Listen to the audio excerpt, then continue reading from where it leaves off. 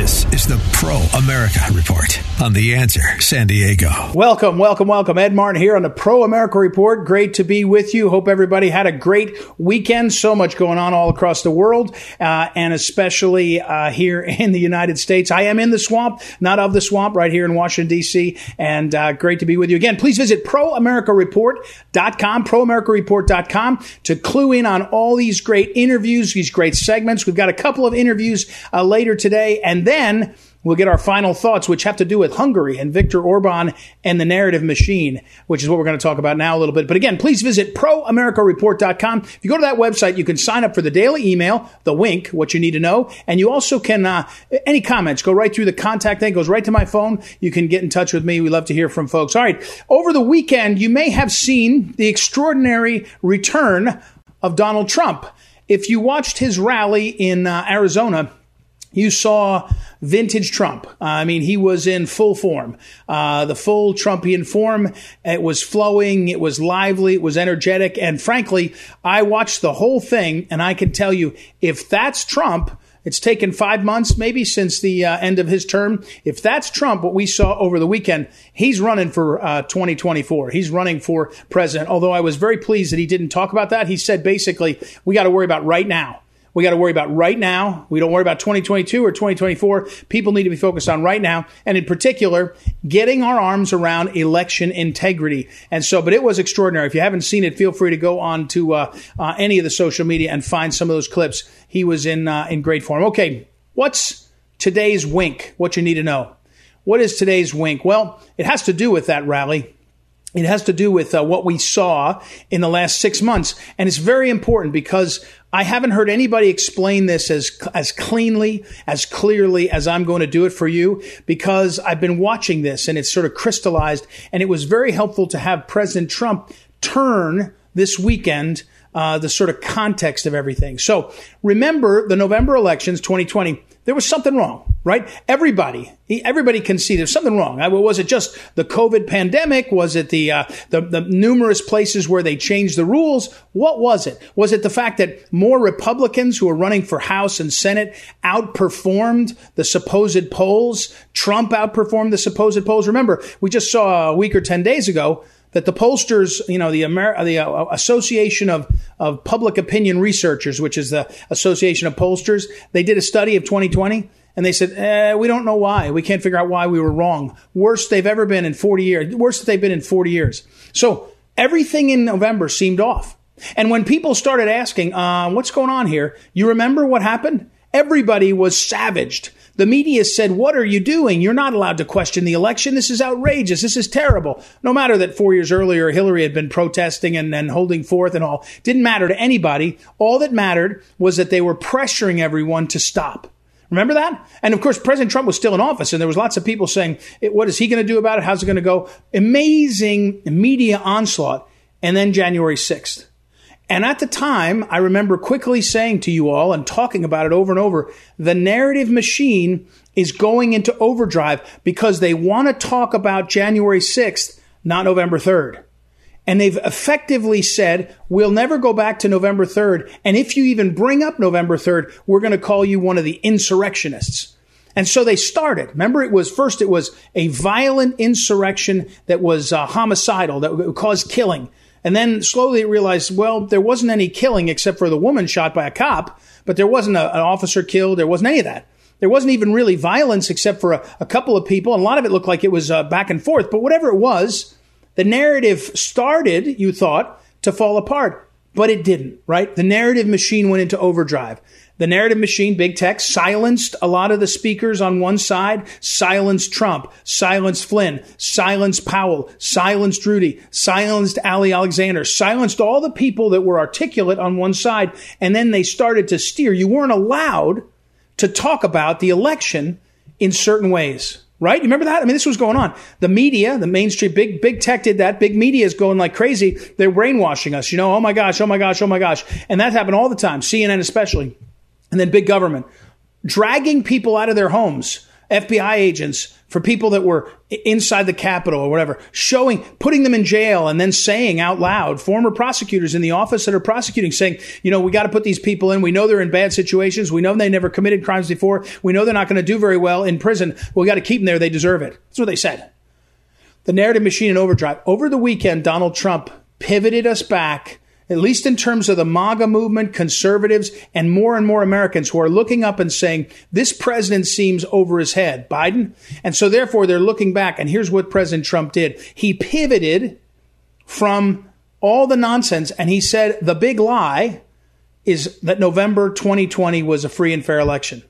The big lie is that there was no cheating.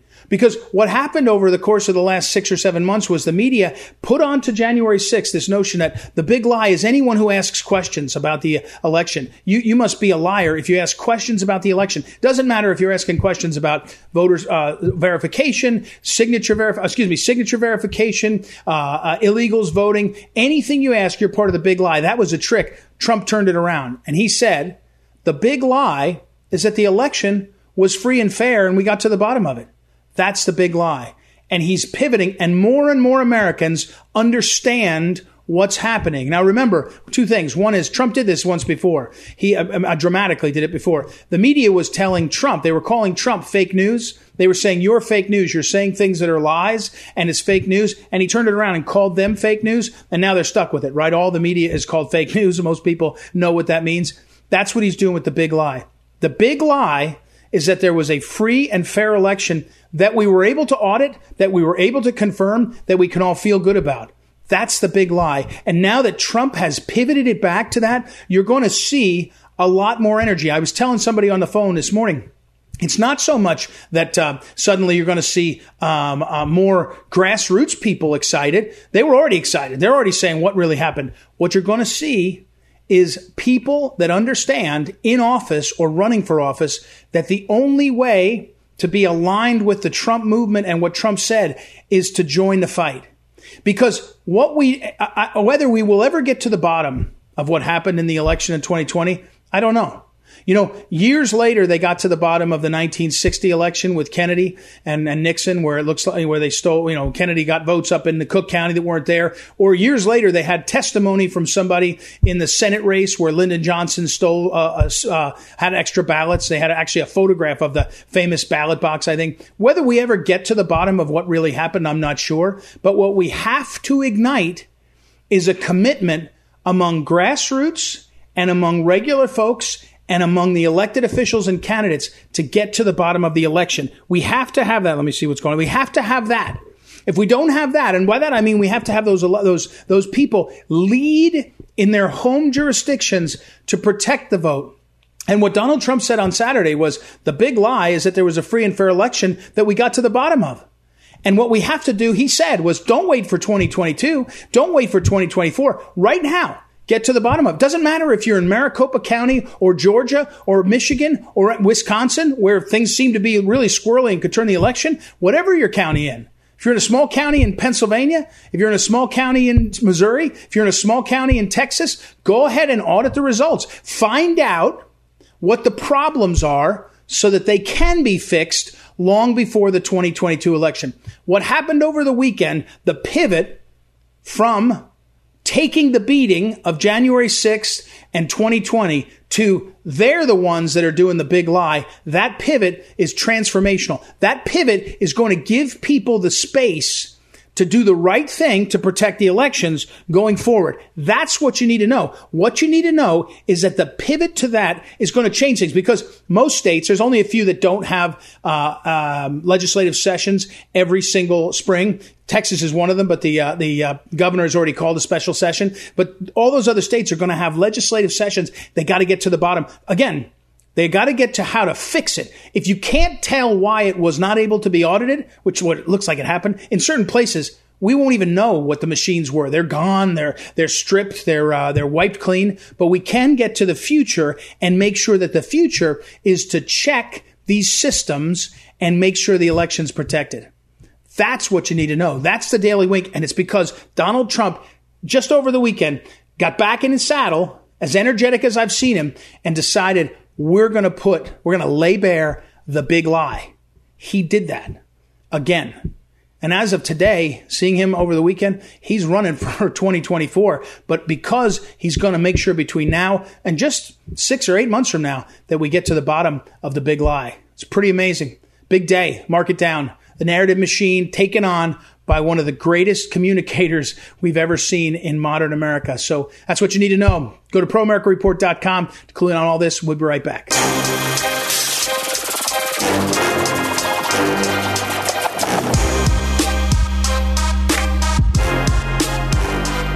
Welcome back. Welcome back. Ed Martin here on the Pro America Report. We are next going to talk with Pastor Walter Hoy, and he is a man who has done many things in his life. He's the founder and president of Issues for Life Foundation. He's been active in the California Civil Rights Foundation. He's also been on the National Black Pro-Life Coalition. He's an ordained minister too, and he and his wife Lori are very well known in the pro-life movement, especially with African Americans. I was interested, Pastor. I saw an interview you did with the San Francisco Archdiocese about when you were arrested, but also your friendship with the Archbishop Cordileone, which is all interesting. So first of all, welcome, Pastor Walter Hoy. How are you today? I'm doing fine, and I know Phyllis personally, so I do agree with you. And she was a wonderful woman to work with.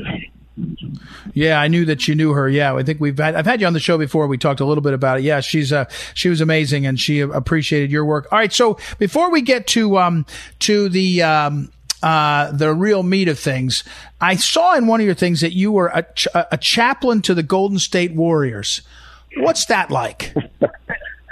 Oh my goodness! Yes, I am one of two, and we get to meet with the players before the game. And while we meet with them privately, we have our own room, the door is closed, players from both teams come in, and we have about 20 minutes before every game we sit down with the players. In addition to that, we don't talk too much about the game, although sometimes I am tempted to say, hey, what were you doing out there on the floor? But right.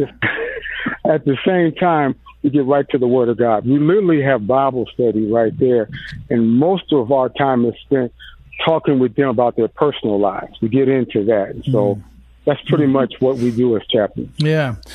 Well, that's really something. That's great to hear. And as I have to tell people, when you meet some of the famous people in the world, it turns out they put their pants on one leg at a time, and they have the same kind of issues and all. And it's sort of in some ways it's encouraging. Sometimes people wish that they could keep some people up on a pedestal. All right. We're talking with Pastor Walter Hoy. Pastor, the news that the Mississippi, Attorney General, they have a case before the Supreme Court, that could lead, it'll be in the fall, it'll be argued, could lead to the Supreme Court reversing or looking at Roe v. Wade, the decisions, Roe v. Wade, Doe v. Bolton, that made abortion a legal right, a particular legal right. That probably struck you as important. On the other hand, a lot of what you're doing is trying to change people's hearts and minds on the issue. And so, I don't know, I wondered what your reaction was. Well, I do agree with you. I think it is important. I think that effort should be spent trying to secure that, confirm that. Yeah. I get that. But particularly if you're trying to reach the hearts and minds of my community, that's not the way to do it. So we focus on other strategies that are proven to be highly effective. And so we're happy to be involved in that type of work for the pro-life movement. And that's what I want to tell you. The first ever National Men's March to End Abortion. So first of all, how can it be that that's just happening now? I mean, why wasn't there a men's march before now? It surprises me. You know, I was shocked. I just sort of assumed, but it was literally the very first national. It's not that men haven't marched anywhere at all. I mean, I have my march every January, and we've been doing it for 15 years now. But this was a national men's march, and men from all over the country came to Washington, D.C., and we marched. Huh. Is it, so tell me about that and tell me why you think that's important. The men's part of it's important. I talked a little bit about this, on my show on Friday when I was talking about the Mississippi case and, I knew I'd be talking to you. But there's a part of this where if you're going to bring people back and you're going to, argue that the unborn baby is a baby, a life, you've got to then pull in the fathers and men to understand how important it is. Talk about why that's something you've, been, focusing on, how important that is. Oh, my goodness. If we're going to get right down to it, there are two people involved in the birth of any human being. There is a father and there is a mother. And oh, my goodness, if you embrace the biblical model, then you understand what the responsibilities of a man is. And then if you can go even deeper than that, when I'm talking to the pastors and I bring up to them that we have a late-term abortion in Exodus chapter 1. Well, in Exodus chapter 1, it's pretty clear what side Pharaoh is on. No problem. He wanted to kill all the firstborn baby boys. But it's clear what side the midwives are on. And it's clear what side God was on. It's clear who God blessed. And so if we were to treat the women like God treat women as men, if we were to marry them, put a ring on their finger, provide for them, protect them, oh my goodness, we might be able to bring abortion as we know it today to an end. Yeah, we're talking with Walter Hoy, and we're talking. By the way, he has a book out a few years ago now, but it's called Leadership from the Inside Out, and you can find that anywhere books are sold. And actually, I think it was Alveda King or somebody was writing about you. I think in the past. But so yeah, there it is. Black and pro-life in America. But so.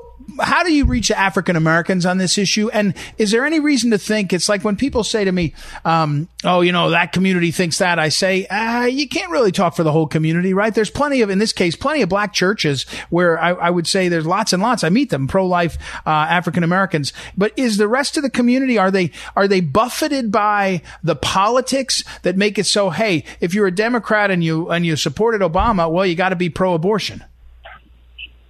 No. I mean, part of what you're saying is true, but this is the real problem. You have to understand why somebody is saying no. And for the most part, the larger pro-life movement doesn't really understand why they're being rejected. They don't understand why they're being no. At the Issues for Life Foundation, we focus entirely on black leadership. We're talking about pastors. We're talking about politicians. It just doesn't matter, men or women for that matter. But we understand the 4 reasons why black leadership says no. And when you understand why somebody is saying no, now you can put together the very best strategy to get them to say yes, to get your point across. And so we use strategies that are probably unique to our organization.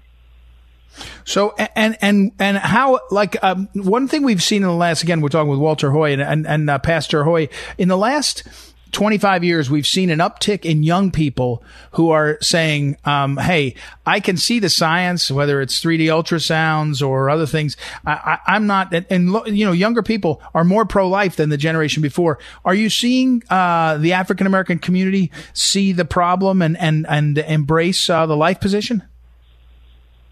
I am. I'm seeing a younger generation be more pro-life than the previous generation. But that only goes back so far. At one point in the 60s, we all knew what Margaret Sanger was about. We all knew what Planned Parenthood. As a matter of fact, Cecil Moore, president of the 1965 chapter of probably the most important NAACP chapter in the nation, said this, and I quote, "Planned Parenthood's plan is replete with everything the Negro needs to commit race suicide." So we already knew. We knew exactly what Planned Parenthood was about. We knew exactly what they were trying to do. There was no question about that, but we've sort of fallen away from the mark. And today I am seeing us sort of rising up and coming back to that point. But again, you've got to really understand why somebody's telling you no, and then you've got to work with strategies that are designed to win, not necessarily incremental strategies, but strategies that are basically designed to win the war. We're talking again, Pastor Walter Hoy, he and his wife Lori, great leaders on the pro-life movement, and particularly with African Americans. And his book "Black and Pro-Life in America" is another book that he's written. And Pastor Hoy, how does it fit together? We are where we are. We are where we are in the world, and in the sense that you can't go back and wish there wasn't divorce, right? You can't go back and wish there was 2-family households. A lot of people just are where they are. So how do you, in this situation, reinvigorate men and fatherhood? You know, in this at the same time you're talking about care about life. You got to care about and kind of reinvent fatherhood for a lot of people, right? Well, let me tell you, we have a program that's designed to actually reach the men. It's called a modern-day version of the Underground Railroad. And, oh, my goodness, you take pastor and wife, and if his pastor can't come, if his wife can't come, pastor can't come. And we hold them for 4 days in a secret location. And in that location, oh, my goodness, we literally move pastor from A to B. So by Friday, when he's going home preaching about it. He's going home. He's going to start talking about it in his Sunday school class. He's going to put together programs that reach the youth. He's going to start going home and minister in his own particular congregation, and that's by way of our Underground Railroad. Yeah. Well, I sure encourage you, Walter Hoy, and I'm going to put it up on social media. Pastor Walter Hoy, he is extraordinary treasure. I'm getting some feedback. I think we better run. I'm out of time. Thank you for your time, sir, and we will, again, I'll put it up on social media and track. It's important. His voice, Pastor Hoy, has been really valuable. So we'll take a break, everybody, and be right back. It's Ed Martin here on the Pro America Report. Back in a moment.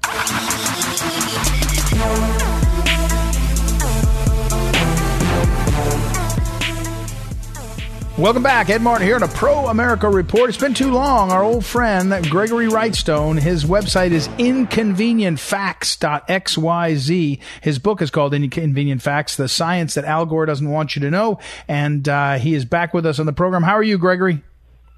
Oh, really good, Ed. Good to be back. It has been a long time. I'm currently, I took a new position as executive director of the CO2 Coalition in Arlington, Virginia. So I'm leading this group of scientists, 70 of the top scientists in the world that view climate change the way you and I do. Wow, it's very good. Well, that's smart because we're talking with Gregory Wrightstone. He's a geologist. I think it was close to 40 years experience, research and all sorts of things. And he has been writing on this subject of and poking a hole through a lot of the lies on this. So, you caught my eye, or somebody caught my eye, late last week after Bezos went to the moon. I didn't go to the moon, went to space, and then gave away a bunch of money because he was concerned about the economy, not the economy, the environment. He got off the rocket ship, and his first thing was like, oh, it was so beautiful to see how small we are and how we're stewards or whatever it was. Tell me how much carbon he had to burn to get up there. Well, I don't know. It's probably more than most small African nations consume in a year. I can tell you that. We get these billionaires. He and Zuckerberg and the rest, they go to these conferences, and we have billionaires lecturing millionaires about how we should control the lives of the poor people in Africa. And while they're burning, he goes up in a rocket, and that one rocket, I don't know what the details were, but it was a giant amount of carbon dioxide. Now, I'm okay with a large carbon footprint, as you know, because I love carbon dioxide. I mean, I got a bumper sticker on the back of my car that says, I love carbon dioxide. And we went to CPAC, CO2 Coalition last week. I gave away 50 I love CO2 T-shirts. They went like hotcakes. And it was, I got to tell you, right next to us was the Young Conservatives for Climate Dividends. And they're very, very well funded. They had a double or triple size booth.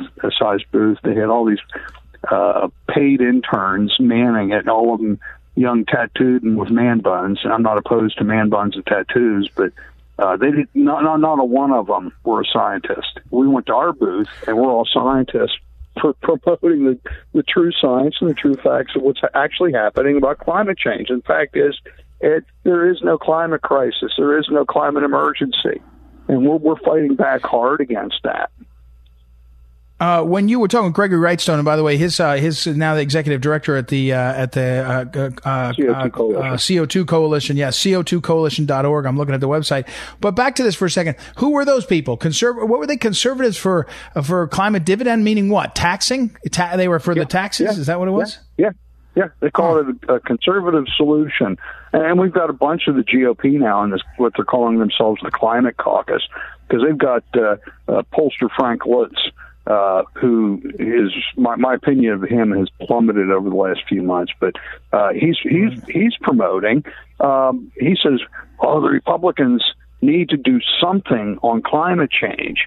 And that's what he's saying. We've got to be seen as they're doing something if they want to get elected. That's his strong advice. And so we've got this large climate caucus of GOP people that they're on board with a climate tax. They're on board with spending hundreds of billions of dollars to solve a non-existent problem. They're saying, well, we can't spend $3 trillion. Let's just spend $800 billion. Well, no, I say don't spend one penny. It's all wasted money. And we've got to fight. The GOP angers me more than what the Democrats do. Well, and again, we're talking with Gregory Wrightstone. His book, again, is called Inconvenient Truth, and it's the important part of it is the subtitle, which is The Science That Al Gore Doesn't Want You to Know, because the science is what drives this.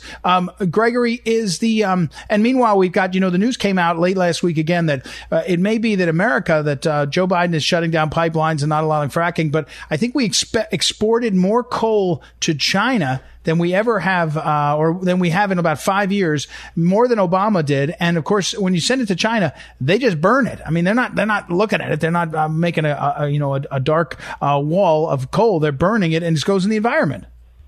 Right, and they're doubling down on their coal-fired electricity production. Just this week, the IEA released a report showing coal plants that are in operation and being constructed. China has more coal-fired electricity plants either under construction or in plans than what the entire United States has entirely that are operating today. So they're planning to build more than what we have. And that's on top of already them outnumbering us with the largest amount of coal-fired electricity production in the world. And so they get a pass from this Paris Climate Accord. China gets a pass for decades. They don't have to do anything. And who's going to remember in the year 2050 what they're supposed to do? Of course, we'll all be dead by then, according to AOC, so I guess it won't matter. Right. Now, back to this for a second. Biden said he was coming back in to go to the Paris climate. He's going to re-sign the Paris Climate Agreement. Was he able to do that, or does he have to go to Congress? What's the story? I don't think Obama went to Congress, right? So when Trump got out, he just said, I'm out. But has Biden actually got us back in yet? He said he was going to. Yeah, I don't know if it's official yet. There's a process that you have to go through. In theory, we have to pay many billions of dollars into this climate fund that will then pay poor people in Africa and India, everybody that's threatened with climate change, and the Maldives, for example. Well, here's a good story that you may not have heard. So the UN, of course, they had a report in 2005 that there would be 25 million climate refugees by 2010. Of course, that came and went. I looked at the population of these most at-risk islands. Well, heck, the populations had almost doubled. People were flocking to those islands, not fleeing from them. And one of those islands were the Maldives that are in the Indian Ocean. And I looked here last week. There are 17 resort complex hotels and facilities being constructed in the Maldives, one of these most at-risk islands are being submerged. Well, these equity companies are investing hundreds of millions of dollars, and insurance companies are insuring. Insurance companies, I don't have to tell you or your listeners, insurance companies avoid risk like the plague. And there's no way, if they thought there was a risk of the Maldives being underwater in a few years, that they would insure those things, or that the equity companies would fund them. They're voting with their pocketbooks and saying this is just nuts. Do you see, though, it feels like the fever of the climate change crowd broke. That may not mean that they're not using the pressure to change policies that are bad for America, but they're not talking about it as much. Am I missing that? Or is it sort of, I know that CNN or somebody leaked, or maybe Project Veritas had a leak that said CNN, everybody said, we got to start to ramp up the language, make it life threatening to climate change. It doesn't feel like the language, it feels like it's kind of quiet. Is that because they're doing all this stuff out of the White House? Oh boy, I don't get that sense at all, Ed. Maybe I'm too close to it, but I see just the craziness. I think has ramped up completely, and there's a lot of this infrastructure bill that's dedicated. Oh, tell me what's in there. Yeah, change. Yeah, and it's for. There's talk of nationalizing the electricity grid, which would be horrific. There's talk, they want to expand recharging stations along the major highways. They're just and complete force people to winterize their homes and help that redo your home to keep for air conditioning and heating. And of course, they want to impose no internal combustion engines after a certain date. And these electric vehicles are just they may advertise 180-mile range or 200-mile range, but if you're in Alabama in 98-degree weather, you need to run that air conditioning. Or if you're in Minnesota in the dead of winter, you have to have that heater on, which just cuts the range of these electric vehicles almost in half. Imagine if you get stuck in a snowstorm across I-80 in Minnesota. In a regular, if you're in your SUV, you can just idle it for a while. But these electric vehicles will stop. Or just imagine there's a hurricane bearing down on the Keys, and everybody has to get out. Well, it'd be tens of thousands of people climbing in their electric vehicles with their air conditioning on, snaking up Highway A1A at about 10 miles an hour. I mean, they won't even make it to Marathon Key before they need to recharge. Think about that. There's no. It's crazy. One of the great things about Gregory Wrightstone is he has a way. He should be a fiction writer too. I mean, your many talents. When you see him speak, I've had him speak at our Eagle Councils and things, and he just very, very entertaining, like he just did there. I can picture all of that happening. Again, it's at inconvenientfacts.xyz is his website. Inconvenient Facts is the book that he put out. He's also now the executive director of the CO2 Coalition, which is co2coalition.org. Lots of resources there. Thank you, Gregory. It's always good to have you back. You remind me why I like having you on the show. I'll have you back again soon. You bet. And Candace Owens loves my book, by the way. Oh, that's good. That's another good. That's another very good. All right. Gregory Wrightstone, everybody. Again, I'll put up on social media all of his info. You can track down his book as well as his work over at the CO2 Coalition. One of the good guys, as he mentioned, he's a scientist, comes at this whole debate from the standpoint of a guy that, you can picture like a scientist, a geologist going, let me figure that out. And when he figured it out, he was like, wait, they're selling us a bill of goods. So we'll take a break, everybody. We'll be right back. It's Ed Martin here in a Pro America Report. Back in a moment. This is the Phyllis Schlafly Report, a daily commentary continuing the conservative pro-family legacy of Phyllis Schlafly. Now, the president of Phyllis Schlafly Eagles, Ed Martin. I have always believed and continue to believe that America is the greatest nation on the face of the globe. There's a reason everyone else wants to move here. American citizenship is one of the most valuable possessions anyone can have. Yet if you want to know how to implement real election integrity laws, Americans should look to the most unlikely of places. A stolen election in Mexico woke the people up to the need for change. In 1988, a leftist presidential candidate named Cuauhtémoc Cárdenas lost out amidst massive voter fraud. Even the president who presided over the election later admitted that Cárdenas lost because of fraud. Rather than just bemoaning the outcome, the people of Mexico got to work.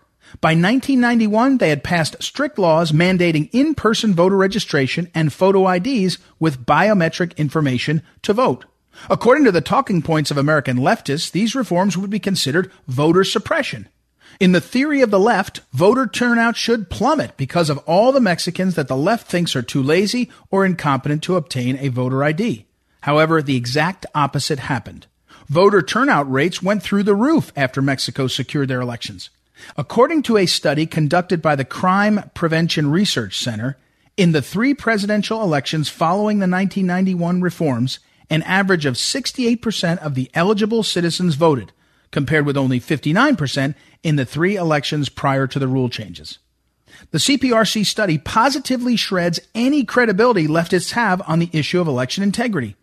By definition, voter suppression requires that fewer people be able to vote. How can the left explain away the fact that so-called voter suppression laws resulted in a net increase of 15% turnout? The left may have no answer for this, but conservatives certainly do. When people believe that elections are rigged, they are more likely to stay home. Why bother to vote if your vote doesn't matter? However, when people have faith in the electoral system, they are more likely to be part of the process. If Democrats truly want to increase turnout in minority communities, stop telling people that they are being suppressed and start securing elections like Mexico did. From Phyllis Schlafly Eagles, this has been the Phyllis Schlafly Report with Ed Martin. Election fraud has the power to destroy the America we know and love. Never again can we allow an election to be stolen. At phyllisschlafly.com, you'll find reasonable, workable strategies for assuring the integrity of every future election. Visit phyllisschlafly.com today. Thanks for listening, and join us again for the Phyllis Schlafly Report.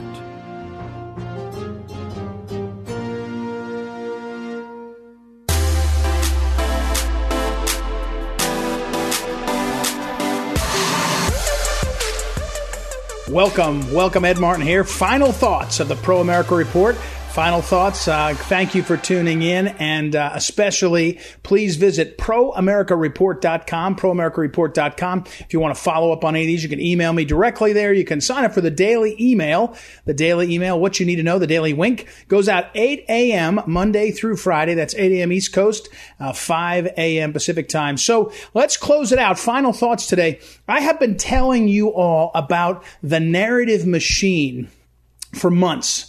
Probably right since around January 6th, when I saw what I thought was maybe the ultimate pivot away from the 2020 election to the narrative, to the January 6th. And the narrative machine wanted desperately to enforce that narrative. Now remember, the pieces of the narrative machine, as I tell you every time, it's big tech, big media, and big government. Now, sometimes some of you all, I remember getting an email from one of you all that said, "Hey, what about big academia?" Well, they're probably in there, right? But you take big tech, big media, and big government. With big tech, they're using algorithms, they're using neuroscience to change our brains, and they're shutting down voices. You can see some of the voices they're shutting down. You know, you can see after January 6th, President Trump off, General Flynn off, Sidney Powell off, shutting down voices on big tech. But forget about what they're shutting down. Think about the ones you can't even see, the voices you can't even see come up, and more importantly, what they're doing with neuroscience. Big media, big tech, that is big media, they're just plain brainwashing. One after another, they're bringing out people, they're brainwashing us. And then big government, in the case of January 6th, what are they doing? Well, they're not investigating the 2020 election. They're not investigating election integrity issues. They're not investigating Antifa. They're not investigating Nancy Pelosi's corruption. They're just going after people that might have trespassed. Some maybe broke a window, but most of them trespassed. They're going after them one after another, locking them up, letting them rot in jails in D.C. That's the narrative machine. As we talked about at the beginning of the program today, the Pro America Report, in my opening, what you need to know, the big lie was actually the election in 2020 and the fact that we have never been able to get back to looking at what happened. That's the big lie. President Trump made that pivot. I want to point out to you how this is going on all over the world. And as you know, some of you that pay attention closely, I'm a big fan of some of the nations in Europe that are trying to do the right thing on key issues. My friend, as you heard me talk about, Dominic Tarczynski, a member of the European Parliament from Poland. He and I go back a few years. I've been to Poland to visit him. Poland is doing extraordinary things in their community. And Hungary. Now, for many years, I've read about Hungary because of Cardinal Mindszenty, the famous battler against the Soviet communists who was from Hungary, and an appreciation a lot of Americans had of him. But in the recent years, I've been watching, and I have friends now from Hungary, including the former ambassador to the United States, Dr. Laszlo Szabo, who came and spoke at one of our Eagle events. He talked about, in fact, I have it right in front of me, he talked about Hungary's policies, family policies in action. And I went to attend lectures here in the swamp of a family minister, Katalin Novak, and she talked about these policies. This is what Hungary's doing. They're saying for their people, we're going to have policies that are pro-family. Anyway, what's happening in Europe right now is Viktor Orban, the prime minister of that nation, of Hungary, has said that they're going to have policies that protect young people. I think 16 and under. And they said, we're not going to allow 16 and under to be exposed to the LGBTQ agenda and the transgender agenda, all that stuff. And what happens? So now they've got a problem in Hungary because he's in Europe and they're a member of the EU. So what happens? Well, in this case, if you go and look at the newspapers and you look at the big tech out of Europe, you'll find that all that's covered is the people who are complaining about Orban and Hungary and saying that something that they're doing for their own people is somehow wrong. One after another, Politico EU, Euractiv.com, all these websites and so-called journalists are saying, oh, Hungary is, this and that, and we think it's offensive and all the rest. No coverage of what the Hungarian people and the Hungarian government are doing for themselves, for them first. But here's where it gets rich. In Europe now, you would think, well, Hungary's a sovereign nation. If they're going to have rules for their country, well, what are you going to do? That's their country. No. The European Union is using two things. They're using the European Union courts, and they're using money from the European Union that is supposed to go to each of the countries to take care of their problems and issues. I don't know if it's only COVID money, but it's money that's supposed to be given for the people of that country. And they're going back and they're taking that and they're saying to Hungary, we're going to prosecute you in the European court. How does a European court have sovereignty over the people of Hungary? It shouldn't. It doesn't. And yet that's what they're doing. And then they're holding back money. I think it's from Norway, somehow Norway. And they're putting out reports on the law. And they're saying the European Union in Brussels, made up of all these technocrats and bureaucrats and other crats, mostly rats, it looks like, are going to tell Hungary what their policies are. My point here is, if you read the paper in America, you know what you hear?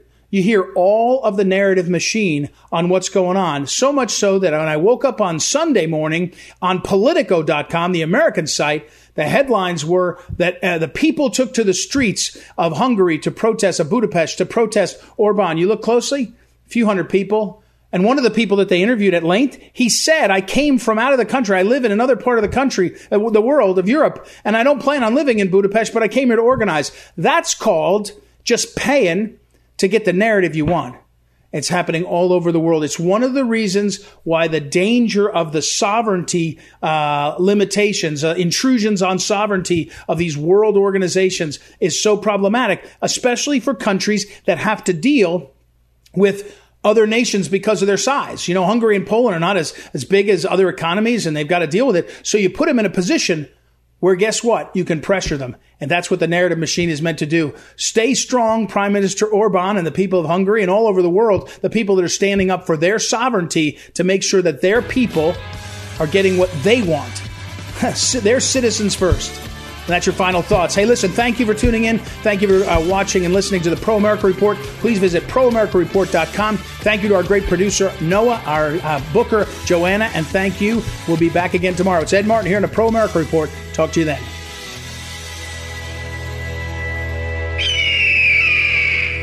This is the Pro America Report on The Answer San Diego.